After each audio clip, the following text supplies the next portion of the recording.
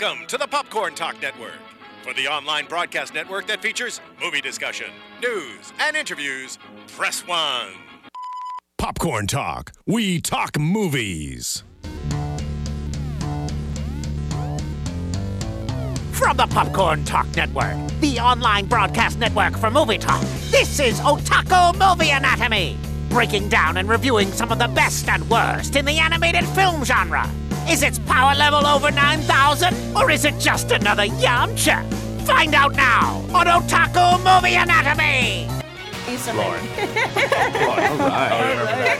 Oh, here's the music. Yep, that means we're live. Yes. Hi, everybody. Welcome to Otaku Movie Anatomy. I am your temporary host, Indeed. Emma Fife. Here I am. Steal our jobs away. I know. I somehow they're letting me be in charge of this one. So. I'm very I tired. approve. I like it. I approve. I approve as well. Yeah. And I am joined by a fabulous panel of additional hosts today. Max Song. Hello. Where can we find you on the internet, Max? At Super Attack You. Super Attack with you at the end. I'm also bringing sweater vests back. Yeah, that's Yes. I'm really Yeah. appreciating this Please. style. This style. I Bring it approve. back. Speaking of styling, at the end of the table, we have Jonathan Meza. Of course, in my usual Deadpool Yes. tie, you can always, Yes. always in Deadpool. You can find me at Kaibacat, Kaibacat, and on all of the Instagram, Twitters, all that stuff. Yes, Kaibacat. and we have a fabulous guest star joining us today. I feel like I'm Fabulous. overusing the word fabulous, but it doesn't matter. Fabulous. Everyone's fabulous here. We have Lauren Landy on the show this evening to talk about the first two Puella Magi Madoka Magica. Yes, got it. Say Wow, it fast, you did it. fast. No, I can't. Don't. Films Beginnings and Eternal, and Lauren, of course, is the voice of Kyoko Sakura I am. in both the anime series and also in these films, which are extremely, extremely similar. Yes. So basically, we're talking about the first two Madoka OVAs, which are essentially a recap of the series. Right. Okay, so you say a recap, but it's basically the series. Basically is the Yes. series. Pretty much. This is just a better paced version of the series.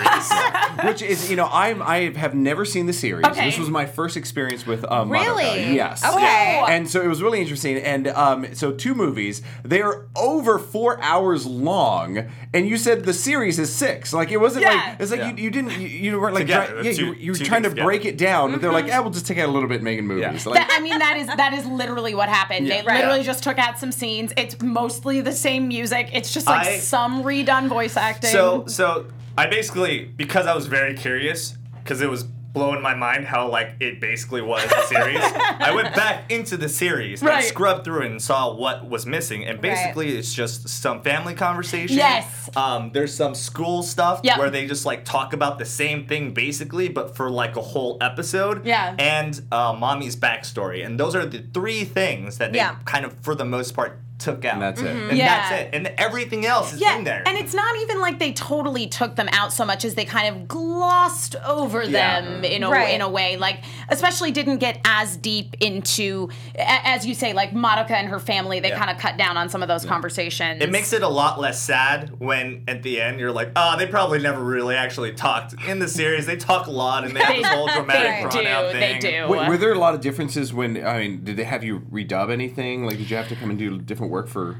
For the movies, we tried to have as much new material as we could, Yeah. but we didn't do too many, as we call it, pulls, which basically is if it's already been a line that's been done, sometimes, if need be, we'll pull it from a previous episode or, an episode into a movie. Right. Sometimes we'll do that, but for this, we wanted to do as much original material as we could. So, when I watched the movies, because I haven't seen them in a while, I remembered, that's a totally different read from what I did in the series. So, so they did bring us back for a lot of new I was going to say, that's really interesting because I know in the Japanese version, they also redid some of the dialogue. Yeah. But I have a feeling you guys probably actually redid more because in Japan, it's like, okay, so here we have this material. It's all done. It's already in Japanese. Yeah. Right, We're going to cut together what we want and, hey, let's tweak this scene a little bit and bring the voice actors back in. Yeah. But you guys, I feel like it's very different coming to the U.S. because it's like, all right, so they cut and pasted and added some new dialogue. Right. But you can't just... it actually would be more work for them to try to find those scenes in the English language version and kind of Frankenstein it together. Yeah, I mean, and I love that term, Frankenstein it together. I mean... That's what it is. Recording the movies was actually a lot of fun because it is a recap of the series. But one thing that I noticed is that in a lot more... I'm sorry, I can speak English. In a couple of scenes, they're a bit extended, as you said, but there's new animation styles to it. Like, it's a lot more visual. It's beautiful. Yeah, it has a very cinematic feel because there's a lot of like fight scenes, which for the most part it's very accurate to the original series, which again is like, okay, so you're not missing anything by watching these movies. This isn't like the Gurren Lagann movie where they just kind of like. So the Gurren Lagann has movies. Usually, a lot of anime series get movies, and that's either a totally different story or it's just like they pare it down so much. Like those totally one-offs that have nothing to do with the actual story whatsoever. We've had so many of those on this show. Exactly. No, that's Rebellion. And so going into watching these Madoka OVAs, you sort of expect them to be more reminiscent of things like, like the Escaflowne movie or like Adolescence of Utena, which are like retellings of the series in 90 minutes. Do not even bring up the Utena movie to me. That is a whole different...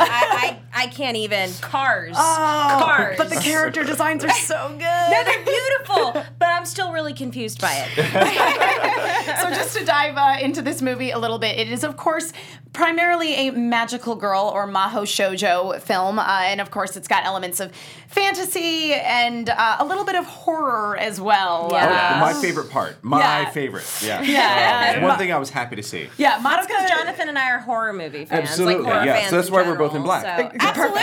Because you're goths forever, and I understand. Well, especially with my newly dyed hair, I do look like I'm a goth. I was going for Angel Dust, man. Angel Dust from Deadpool, which Jonathan can appreciate because he's wearing a shirt. So yeah, I didn't realize that you guys were a pair. I wish I brought my Deadpool something or other. I know. I just brought rocking the sweater vest. Sweater vest, You're rocking it. I just got a really cool Deadpool shirt in my last Loot Crate too. I totally should have worn it. Yes, but it was produced by Aniplex and Shaft, directed by Akiyuki Shinbo, who also directed the series, which was also written by the same guy who wrote the movie, Gen Urobuchi, who also wrote Psycho-Pass and Fate/Zero, amongst a number of things. Now, Madoka is actually an interesting series unto itself because it's not based on a manga. It was just an original story. Right. And then when they did these film adaptations of Madoka is when they did actually start releasing some manga. And there's a whole bunch of manga side stories and drama CDs. The world of like Madoka Magica is so interesting when you see all of the off branches. Yeah. It just has it has this Star Wars expanded universe type idea behind it. Yeah. And so now there are all these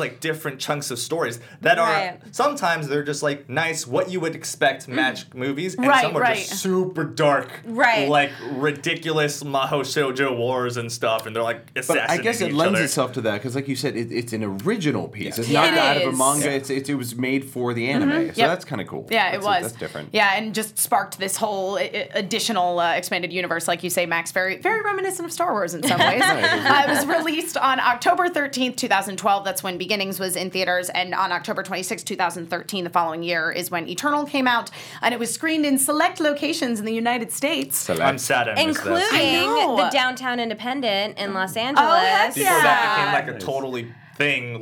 That's the anime movie spot. Oh yeah, we were there for Boy and Beast. Yeah. I saw the Naruto movies there. Did you see Redline there? I didn't see Redline there. That was once again totally before I knew that was even on my radar. I love it though. I love that it's now officially the place for anime movies to premiere. I love, and it's a great theater too. It is. No, it's a great space. It's super fun. I saw the Naruto the Last movie. I saw the Bolt movie, and I saw the Love Live movie there. Oh man! So it was a good experience over there. That is so great. So just to really sort of summarize what Madoka is about, basically, in the beginning of the story, Madoka Kaname and her buddy Sayaka Miki, they meet this creature called Kyubei. Who is basically who's the devil? It's the devil. Just so you know, in a teddy bear form. It's the most adorable Satan you'll ever see in your life.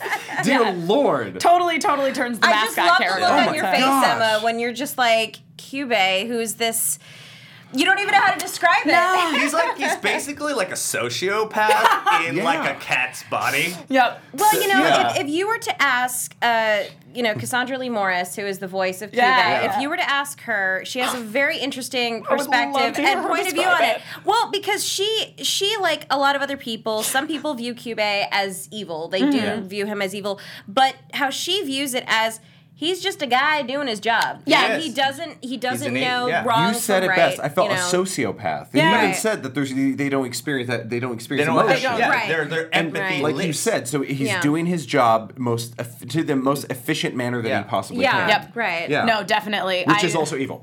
I mean, from our perspective and from our heroine's perspective, certainly a little on the evil side.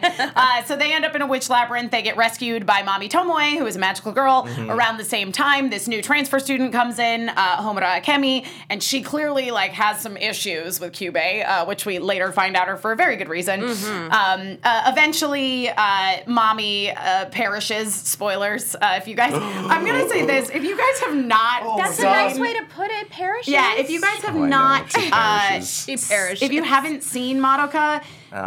Stop watching. Don't listen to this. Basically, you want to watch Madoka. It's so good. We would much rather you guys stop watching this right now and start watching Madoka. That's how much we can vet. Oh, I'm that sorry, series guys. for It you. looks like all of our viewership just stopped. The train is officially gone. Close everything down. Shut everything down.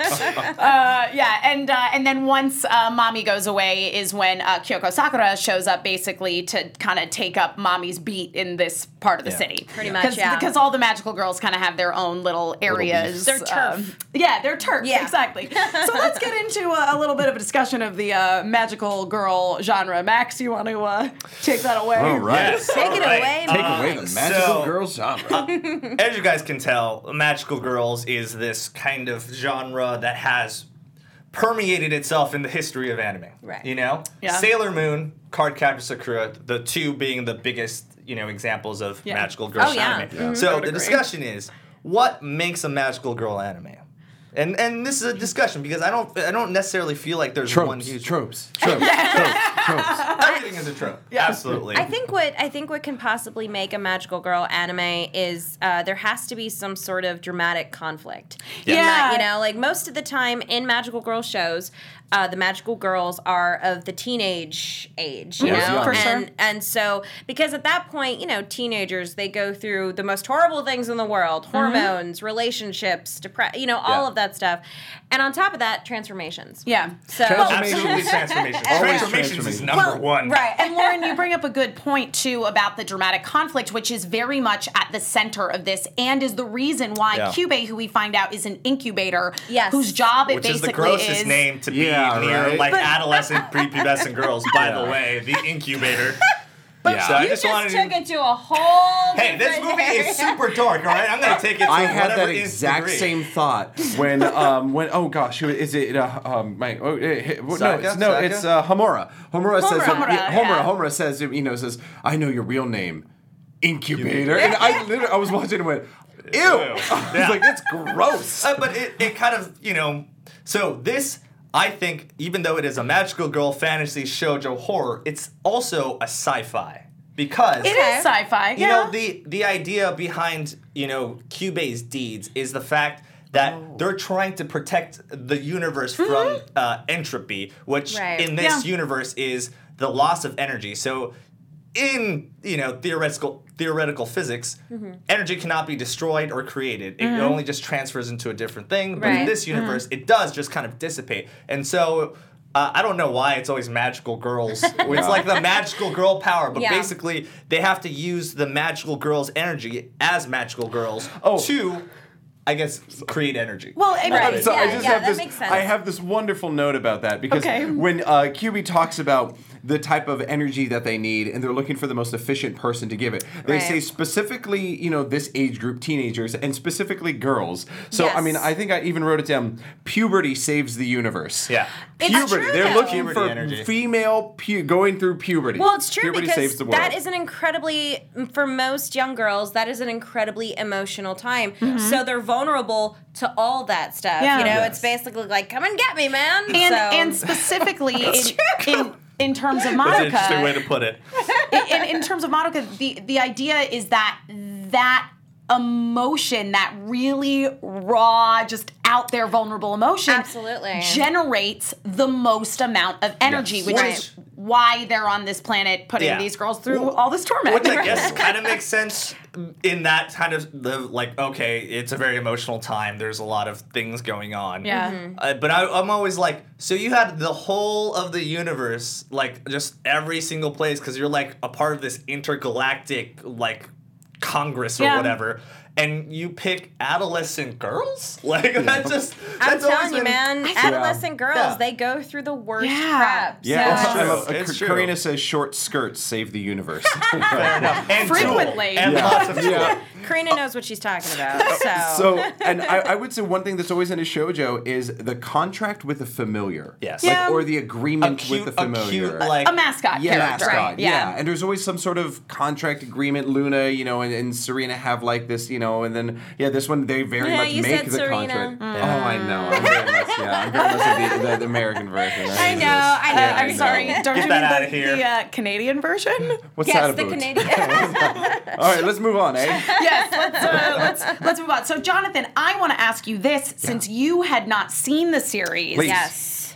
Getting into the movies, did you know what you were getting into? No. Okay. Yeah. No. Now, and this was important because the first almost 3/4 of the movie I did not like. Right. I was just thinking, another magical girl thing. That's what they all I'm not think. really into it, and it was very kind of fluffy, like the first half 3/4, and then it gets dark. Well, I should say then mommy dies, and I was like, ooh, okay, and then it gets in a very gruesome way. Yeah, that thing just humped. But I felt it was really telegraphed for me. I don't know how it was in the show. Yeah. In the show, may have been different. But mommy, right before she dies, has this whole thing that she says to Monica, where she's like, "Oh, we're gonna be partners. Finally, I won't be alone anime." And I was like, "Oh, she's dead. That does happen, and that was definitely a death flag. I feel like in the series, it's a little bit more drawn out because you also. I agree with you. Yeah. So in the series, they totally throw you because the series has this really cute magical girl opening, and for the first 2 episodes, it's this really schmaltzy shoujo closing song. Very much so. The whole thing is it doesn't have that intro that it plays every single time. And the intro is straight up just normal cutesy magical girl. Yeah. So every time you watch it, you're like, oh, I am unassuming now. So like this movie, they set you up the same way. Oh, they totally. And I think that the series, I would agree with you, it does a slightly better job throwing you for a loop because again, you're seeing that really saccharine intro every single time. Yeah. Right. And then at the end of episode 3, mommy gets her head bitten off. Yeah. And the ending music changes, and you're like, oh, this is we're in for it. It's literally instantaneous change. Everything is always going fine for everyone. Everyone's just having a great freaking time, just saving the world or whatever. Yeah. And then once that point hits, then it snowballs so hard. Yeah. Well, that's they what's kill Ned amazing Stark. about this show.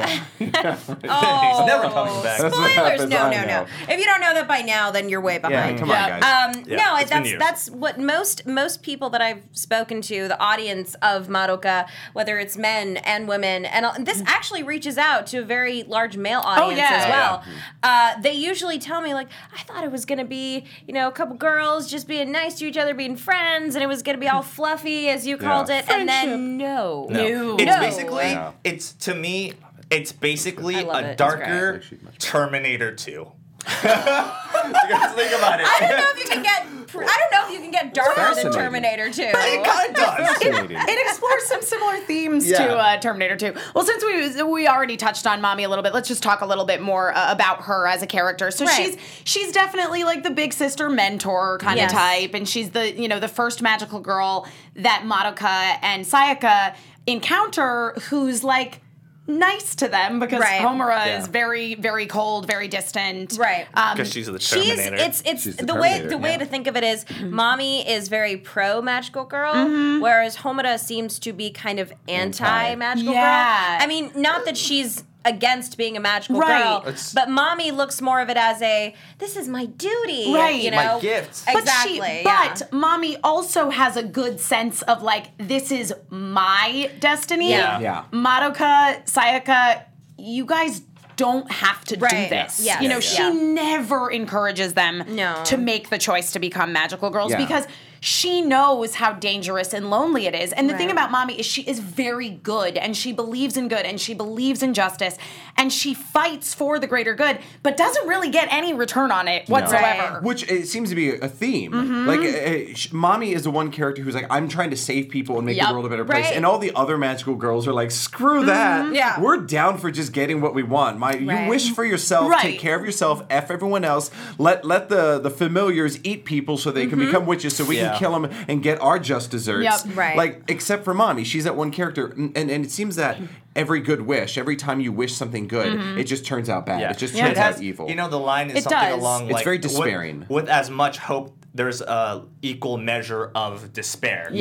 So, you know, that's the concept that kind of runs through this whole movie. And Mommy's, which is the energy, I guess. And Mommy's character is also built on this girl who didn't have a choice when she made her wish. Which they don't address in the movie at all. I know, they didn't address that in the movie at all, which I thought was so weird. Her backstory basically is... And which that was the big thing you said they cut out, is the backstory of her. For her. And the whole thing is her death has even more of an impact in the series because the way that she made her wish is because she was in a car accident, and so she basically wished that she basically didn't want to die from the car accident. She didn't have a choice. And so she just had to be a magical girl, so that's why she's kind of given up this idea, like, I should already be dead, but now I have a second chance, and here's my, like, sort of redemption. That's really good. That's a good story. And, I wish they would have left that. I know of a lot of people that have started watching this show, and after Mommy dies, they can't continue. Because even though she's in, like, maybe 3 episodes, I love 3 Mommy. episodes, people get attached to her because she's this lovable character. And the moment that they take that character away, it goes all Game of Thrones on you. You know, they just are like, nope, I'm done. You took away this character that I got really attached to, that I really started to love. What is wrong with you? And so a lot of people are like, her powers are the coolest too. I was about to say I'm all about the guns. She's run and gun, man. She is just, and I love when she like drops down with like 40 like, and they're like old school musket type guns, and she literally is like picks up, boom, one shot, throw, one shot, throw. Very cool. And it's pretty awesome. The animation's so cool. I mean, you know, the thing why dudes love it so much is because there's so much. It's so action-packed. It's not just like heart beams and love powers and like glitter eye laser beams or whatever. It is like some really super good action. And in the movie, I feel like they ramp it up a little bit more by having a crisper animation, but also they have a lot more dramatic angles, which it makes it more cinematic, which I noticed. Oh, absolutely. Yeah, definitely. Yeah, the fight scenes are definitely amped up a little in the films. So good. So on the polar opposite end of the spectrum from Mommy is Sakura, Kyoko Sakura, who has the saddest backstory ever. So she basically shows up and she's like really abrasive and just super self-centered. You assume that she is the villain at first. Yeah, you totally do. At first, you assume that she's the villain, and I totally got that vibe as well. Yeah, she's supposed to kind of be like the rival character for the kind of certainly for Sayaka. The bad girl or whatever. Right. Yeah. You know, but, absolutely. Yeah. But the fact of the matter is the reason she is the way she is because she used to be a really good, selfless, giving kind of person, and it totally backfired. The worst They way. cover this in Eternal, really. This is where you get to see it at the beginning. The first third of Eternal is just her story. And to me, of these 2 films, that was my favorite part. I know. Absolutely. Because they've built up this character this one way, and then they really just throw you in so you get to see her entire experience. And it left me at first going, wait, what happened to the story? And then when you see the sort of the repetition of like, she's basically going through a life, you know, trying to save Madoka, and then when she fails, she goes back in time and tries it again, and you just see We're talking about Homura. We're talking about Kyoko. We're talking about Kyoko. We're talking about the red-haired one. We're talking about Lauren Landy's character. Yep, we are talking about Lauren's character right now. He's new. It's totally fine. He's so there's characters in this thing. It's fine. My favorite character. Well, I'm going to come back to this. Is what's going to happen. So we had... dear Lord. So we talked about Madoka on an episode of my Sailor Moon podcast because we like to cover like other magical girl series also. Enough. And we had Christine on who does the voice of Madoka. Right. And she said that when she saw the like character designs for Madoka, she really wanted to be Kyoko. Really? Yeah. When I auditioned for the characters, because I think I auditioned for all the girls, including Kyubei's a boy. Excuse me. All the girls and also sort of an Kyubei. Is it? The two characters that I absolutely loved were Kyoko and Homura. So I said, Which is V. That's V. Yeah, Christina V. Yes. And she rocks at it. So I wanted to be either or. And then I got the email saying, hey, you've been cast as Kyoko. I was like, yes. Yeah. You know, and all that. Because Kyoko basically she's like the result of somebody who was a very good and selfless kind of person because she because basically her backstory is that she wished for her father, who was like removed himself from this religious order and had some kind of crazy ideals, and she saw how much he was struggling, and so when she was presented with the opportunity to make a wish, she wished for him. She made a wish for somebody else. Yes. And because of that, and because life basically came at her and slapped her in the face for that, she has now become, as you said, this abrasive person. Super jaded. Very bitter, you know? And She flipped the script. she totally did. And that's where the whole relationship between her and Sayaka starts. Yep. Because that's exactly what happens with Sayaka. That's exactly what happens with Sayaka. There's so many parallels between these two characters because Sayaka Miki, who is, you know, Madoka's longtime friend, and you know, we're introduced to two of them right at the beginning. Yeah, that first movie is really her movie. It's Sayaka's movie. Oh, it totally is. Yeah. If you think about it, Sayaka is kind of like Madoka, what Madoka would have been. You know, that's kind of like what they're kind of trying to show.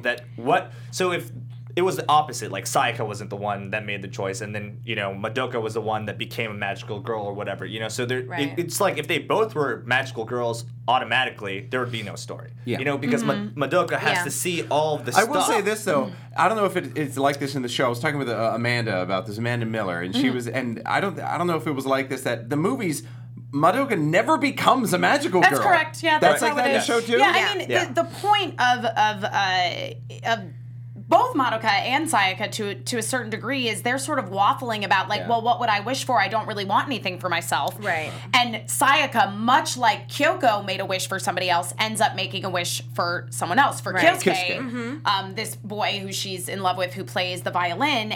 But he's been paralyzed. Yeah, exactly. Or not paralyzed, but his hands have been injured. And it has a similar result, of course, as Kyoko. Absolutely. Except that with Sayaka, we discover a very important plot point. So basically, the thing with the magical girls is it is their job to hunt witches. Yes. Right. So basically, like, witch labyrinths will pop up, and we see a little bit that, like, it does affect what's going on in the real world, and certainly we're gearing up for the arrival of... It makes people super suicidal. Walpurgisnacht. Do not remind me of that. Walpurgisnacht? And I have a love-hate relationship with that name. Walpurgisnacht. They definitely do not pronounce it like that in the Japanese version. In the series, actually, Walpurgisnacht or something. In the series, actually, Christina V actually has an amazing blooper with that. And instead of I'm gonna screw this up. Instead of Walpurgisnacht, it's the Wiener Schnitzel.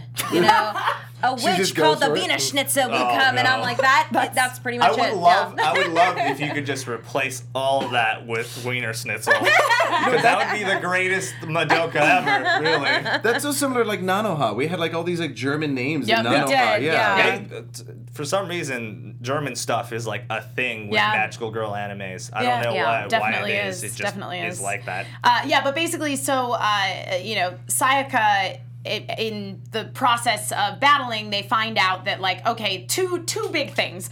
Their soul gems contain their actual souls. Yes. Because they use their soul gems to transform, and that harnesses their power. And basically, they have to defeat witches and get their grief seeds to purify their soul gems. Well, their soul gems are their actual souls. Yes. Now, and they got way bent out of shape about that. And I was like, dude, why are you so bent out of shape? Well, okay, Well, I mean, that's because Kyubei's perspective on they're it, too. young, emotional girls. Oh, that's a good point. Okay. Yeah, I mean, because Sayaka basically, upon this being revealed to her, is like, I can never be with Kyosuke because I'm this body is basically a zombie. Yeah. Like, I'm not a person. Basically, You know, I feel like that's just technicality. That's just like kind of a way to say. But maybe that's because we're just cold calculating dudes. That's you do make a good point. Well, essentially, when a magical girl forms a contract with Kyubey, they are basically signing away their soul. Yeah. Like the devil. Exactly, like the devil. Yes. Yeah. So, and their souls go into the soul gems, and if the soul gem is, I don't remember the distance. It's broken, or it's like 100 meters. 100 meters away from them, they will fall over dead because essentially there's nothing keeping their body alive at that point. In my why have it like a outside form? Like, just like keep it on your person, like put it on your your chest. Like Kyoko has it on her chest. Yeah. That totally makes sense to me. Yeah. And I'm like, okay, so it's like just kind of have like an outside heart. You have magical powers. There you should be fine. But the other big reveal in this moment during Sayaka's story is that the witches that they are fighting used to be magical girls. Very cool. Nice twist. There's I like it.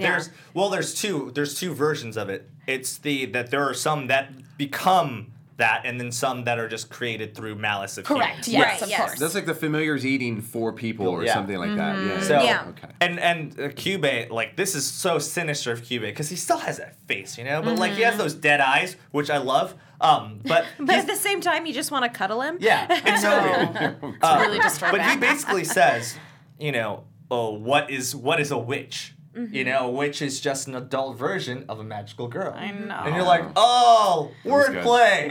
Sinister. Yeah, because, I mean, that is definitely a theme that is explored in Madoka that I think we see reflected in the real world, that a lot of traits that we value in little girls, like, oh, you're so smart, you're so pretty. Like, all of a sudden, when you possess those qualities as an adult woman, you are suddenly threatening. Yeah. Right. Yeah. You're calculating, manipulative. Yep, and you use your beauty for your personal gain. It's just... Boy, they really set that off. It was really interesting right off the bat with the mother talking to Madoka. She's like, girls need to look pretty. Just like even if you don't have a boyfriend, you give yourself the the appearance of those kind of things. I was like, damn. Yeah, you make people think you got secret admirers. That's it. I was like, oh, geez. I was like, is that how it works? There's a lot of really great interaction with her mom in the series that isn't really in the film. Because her mom is like a business lady. Like she's like a super hardcore like Japanese company. And her dad is a stay-at-home dad. I know. And they've completely switched roles, and Yeah. I love it. You don't get a lot of that in the film. Yeah. No, that was the biggest thing that was missing, was her relationship with her family, which was really, really cute in the series. That's what also makes it like really heartbreaking towards the end. Like way more heartbreaking. I totally than I personally think the movies. I agree with you. And they definitely touch upon that in the series ending, which they don't really do that much in the movie. It's so it's kind of a give and take, unfortunately. But Sayaka's story is still just as tragic. Yeah, it's really bad. But that's the most compelling thing about that first movie is Sayaka's story. Such a good story. Yeah, well, I mean, so basically, so Sayaka's story is it's based sort of on Hans Christian Andersen's fairy tale The Little Mermaid, where basically it's like Sayaka uses her wish for this guy who she's in love with. He doesn't necessarily reciprocate her feelings, but there's nothing evil or wrong about that. He just doesn't. It's he just human. Doesn't know. Yeah. It's part of the, it's part of the teenage process. It's just you like somebody and they don't like you in return. Yeah. And, it's the original form of rejection. Pretty much. And props out to Hitomi going girl code, I guess. I didn't know. I mean, we have bro code, but girl code where she sits Sayaka down and is like, hey, bro. So I like him. Yep. And you've been dragging your feet. You've got 24 hours to say something, make a move, and then I'm going in. Right. And props out to Shelby Lindley for the voice of Hitomi. There you go. To also be fair, like I feel like this was bad timing the movie, because if she had enough time to process a lot of stuff and be like able to be okay with everything, it wouldn't have played out that way, really. She probably could have got guidance from Kyoko. She could have just been like okay and realized that she's still technically a human being. Right. But it was just like she became a magical girl and Kyoko was a dick to her, and then she found out that like she's a zombie person, and then she comes over and she's like, I'm gonna confess to the guy that you've loved forever, and you basically sacrificed your life for. The downward spiral went fast. Sayaka goes through a lot of crap. She does. And one thing a question that I get at a lot when I do a lot of Madoka panels at conventions is, who do you think has the more depressing storyline? And I honestly don't know which to answer because they all, I mean, except for Madoka. Madoka really has, I mean, in this current timeline. She has a nice life. She's very close with her family. Sayaka, you know, she likes a guy. He rejects. Not like doesn't even. I know, but like you know, but like she can't. She doesn't even have the hope to try. Right. Like, that is even the worst thing because at this point, Kyubey has just crushed her at being a magical girl, and it's unfortunate because of the other timelines. You kind of start seeing that like. Oh, there's other timelines, which we'll get to. Which we'll get to, yeah. Right. Well, I just want one last thing to talk about with Sayaka before we get into Homura and all the alternate which I know Jonathan is so excited. I'm so excited. My favorite part.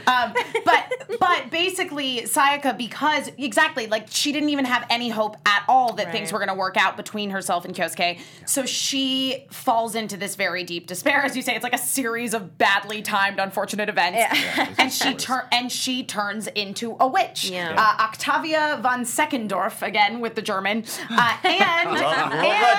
and if you will notice, that witch does indeed have a mermaid tail as a sort of nod to that. I didn't notice that. Mermaid fairy tale. Yeah, the first time I noticed that was maybe my second time watching the series, and I just crushed my soul. I was just like, oh, I guess it's a fish, but it's more of a knight. It was like a night fish. Yeah, and so that's what I just thought. It's a mermaid. But wow, that is super deep. That's a mix of a lot of creepy things. Is what that is. The witch's art style is so amazing. Yeah, you see it? You know, as far as Sayaka's storyline, what happens with her in the show, I think out of all the characters, a lot of people can relate with Sayaka the most. Agree. Because we've all been in, you know, in that position. Like, we like somebody and then they don't like us in return. You know, at one point in our life. It's pretty soul-crushing. It's very painful. It's a very painful process to go through for both men and women. Especially when you're, like, at that age. Like, I remember when I look back at myself at that, and I'm like, man, you were dumb. You're real dumb. Like, it's not really that big a deal, but man, it felt it. Yep. So Sayaka and Kyoko both die in one fell swoop because Kyoko basically sacrifices herself to stay behind and she Goku'd it kill for sure. Sayaka. And the Game of Thrones continues, killing off the lead characters. The Game of Thrones continues. Yes, but moving on to Homura, who Jonathan already gave us a little story. Part of the movies. Now, the part it's in Eternal. It's the first half-ish of Eternal. It's awesome. So you get Homura. Oh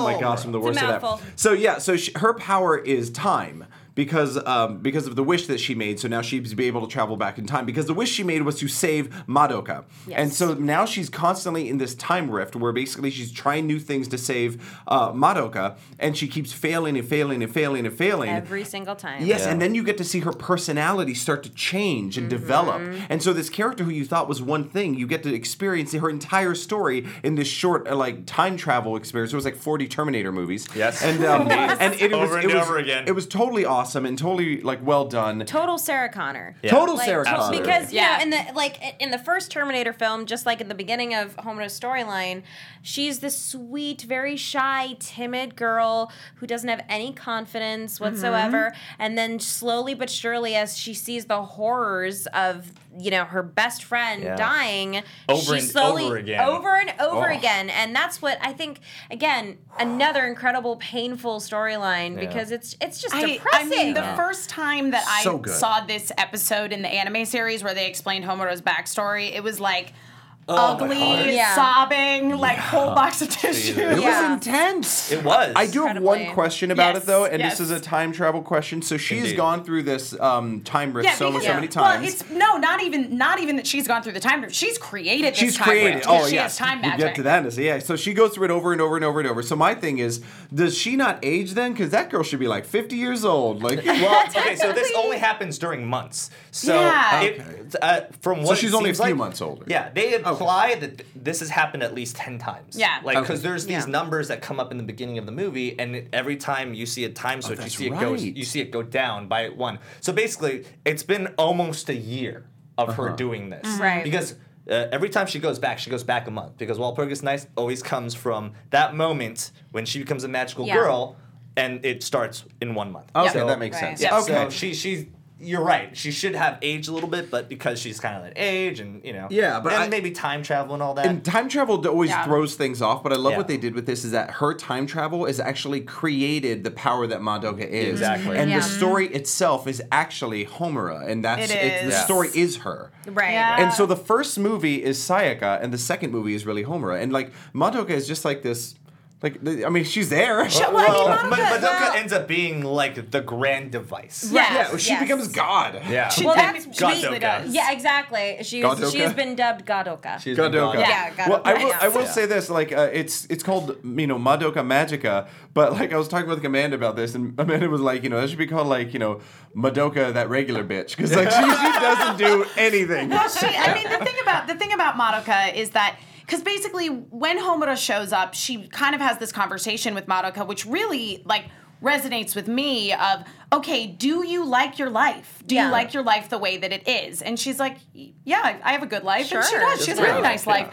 She's like, then don't do anything to change it. Basically, don't wish to become a magical girl, because if you do, you're going to ruin your life. And here's all the things. You want to know what would have solved this whole problem? Just like in every single time traveling issue, if somebody had said, I come from the future. I know what happens. Listen to me. I have some pretty good advice. Well, and of course, the other person would think that other person's insane. But either way. Basically, the whole thing is like every time she has said that in the other previous timelines, people they freaked out. And there's this one part in the timeline where she's like, you shouldn't do this because, she knows about the soul gems now, and she knows that they become witches because they see that Sayaka becomes a witch. Right. And then Mommy goes insane and starts killing everybody. That's right. And she kills Chiyoko. That was so good. And then Madoka has to kill Mommy because she's gone crazy. Yeah. That was so good. And so that's, I think it's, the idea of that, all that hope makes so much misery. Like that just like a chain that like can never end with any of these girls. Yeah. I mean, because basically, in the Madoka universe, what we're dealing with is this very sort of sad system where, you have witches that either were magical girls or that were generated, by the general sort of angst of humankind. And there are no happy endings for magical girls. Yeah. They're either going to get killed or they're going to end up becoming a witch. That's a nice flip on the trope. Like, friendship saves the day. Here it's like, no, you're all miserable and you're going to die unhappy. The best thing is it's also like you will die friendship alone. is weakness. Die alone.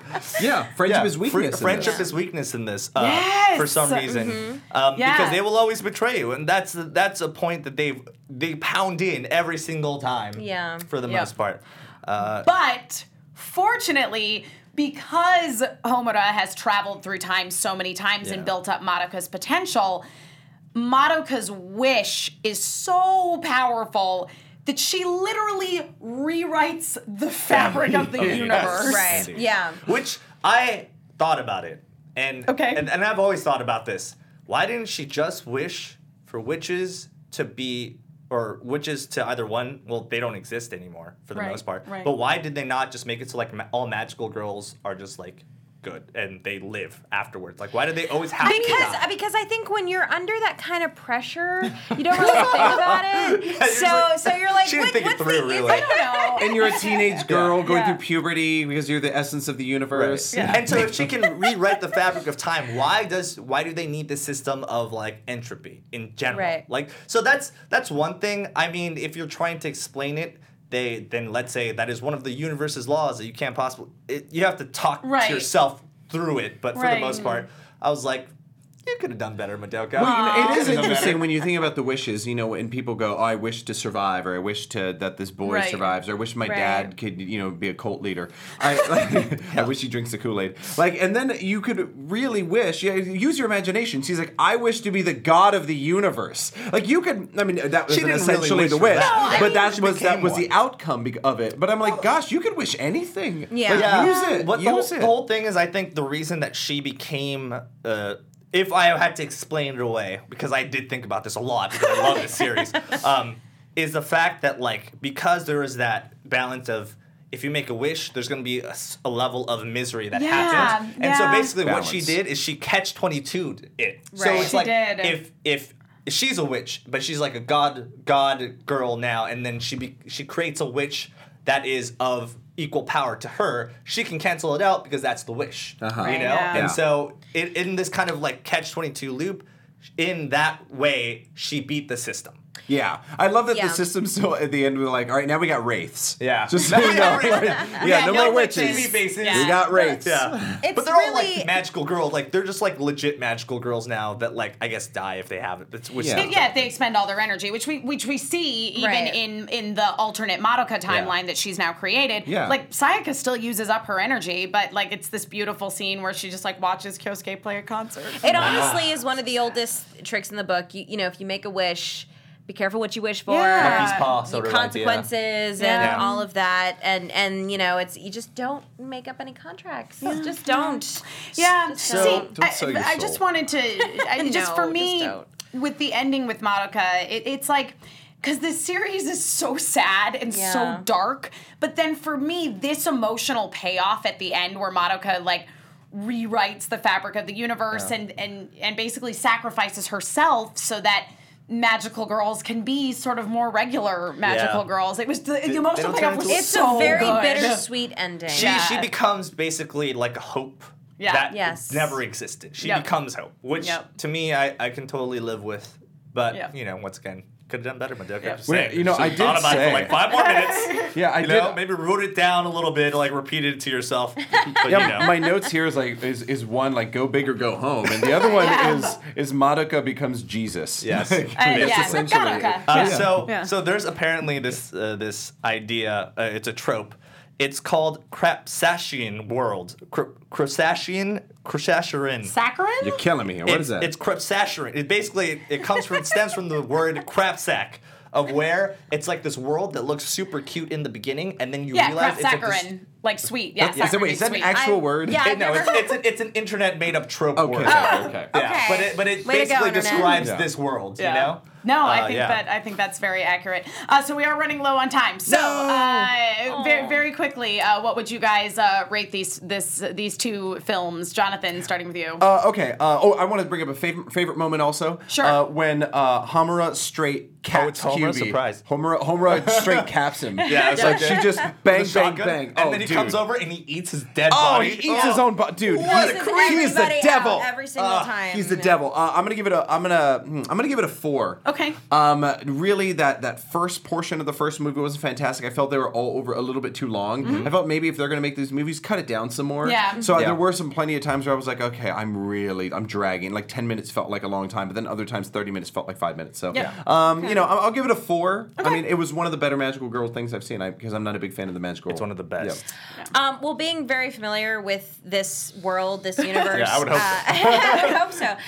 You know, I have it's very near and dear to my heart because I've grown to love the show. I've grown to love the movies. I absolutely love the characters, and I love the fact that this reaches out to both, boys and girls. Yeah. I love that. It's not. I mean, not that it would be bad if it was just for girls or not, but I love that it reaches out to everybody, and I love, and I'm sure you can agree with me on this, how again you expect it to be something else, but it gets super dark very, very early on, and I tend to like the darker themed anime shows. Yeah. So me too. I would give it a 5. Perfect. Oh, a straight up 5. Nice. Kobe. So, I have to give the movie a 4. Yeah. Because I give the series a 5. Yep. Okay. I think even though it was pared down, and I feel like the pacing is very good for trying to fit in everything into a movie, but I realize what Jonathan said is right. It does drag a lot for a movie. Mm-hmm.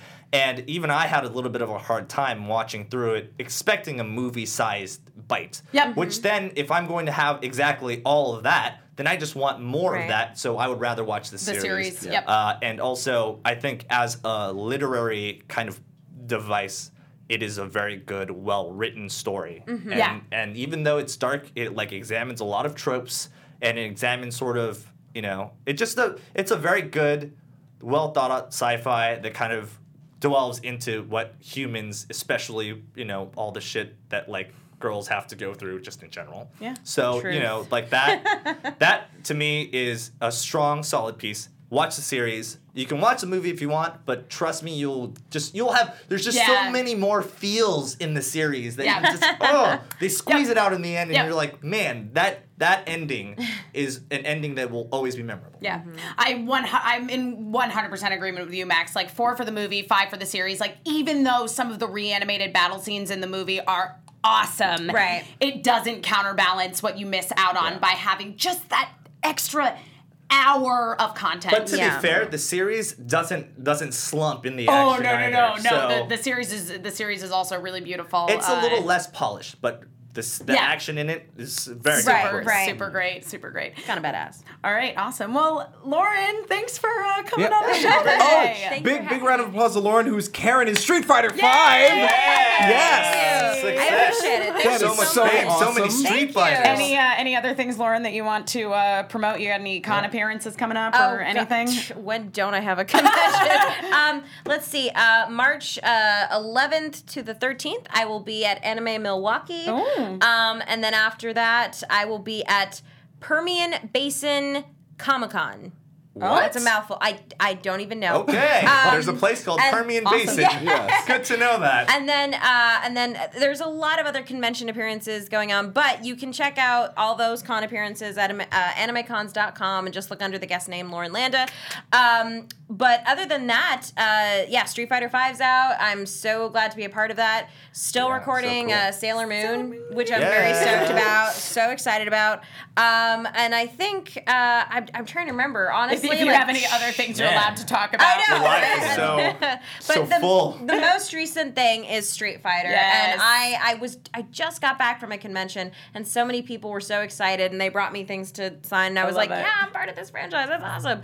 But because she hasn't been in the game since Alpha. I believe. So everybody's like super excited to her to make this return. That's awesome. Alpha? She was in Alpha. No, she was in like the third Alpha one. Yeah, the Alpha third 3, installment. Yeah. Oh, that's why. So she's making her, return. She's, and I'm very excited to be a part of it and incredibly grateful to be a part of it. Yay, awesome. And thank you guys so much for having me on here again. You're a guest. And thank you guys for letting me do the show that I'm not normally Which on. I love your shirt, by the way, as I pointed out. My lovely Attack on Titan baseball tee, which is a level up item from Loot Crate. Plug. Plug. And who are you in Attack on Titan? Oh, I play Annie Leonhardt in Attack on Titan. So technically I'm not in the scout regiment, but I still love the shirt. Lauren's very busy and important. Jonathan, where can people find you on the internet? All right, you can find me at KaibaCat on all those social medias, and also watch us on Twitch. That you can watch me playing Street Fighter V at Man Cave Gaming, MANKAVE, Man Cave Gaming. Max. And you can find me at Super Otaku, Super Attack, the U at the end. And I'm Emma Fife. You can find me all over the internet at Emma Fife. You will not find me on the show again next week. They'll be back at their usual time. Yeah, we have Yume, and Chubby Bunny. Michelle is. They're will be back. They're back from Japan. Yeah, and they are a little brain dead right now, but we'll hear all about their trip next week as I just. Yeah, so it'll be back at the usual time, Wednesdays at 8 o'clock. So you should watch because this is a great show and it was really fun to be a part of. Thank you, everybody, for watching tonight, everybody in the live chat. And again, thank you to Lauren for joining us. And it was great to be here. Yeah. Bye, guys. Thanks, guys. Make it sound like a eulogy. From producers Maria Menounos, Kevin Undergaro, Phil Svitek, and the entire Popcorn Talk Network, we would like to thank you for tuning in. For questions or comments, be sure to visit popcorntalk.com. I'm Sir Richard Wentworth, and this has been a presentation of the Popcorn Talk Network. The views expressed herein are those of the hosts only and do not necessarily reflect the views of the Popcorn Talk Network or its owners or principals.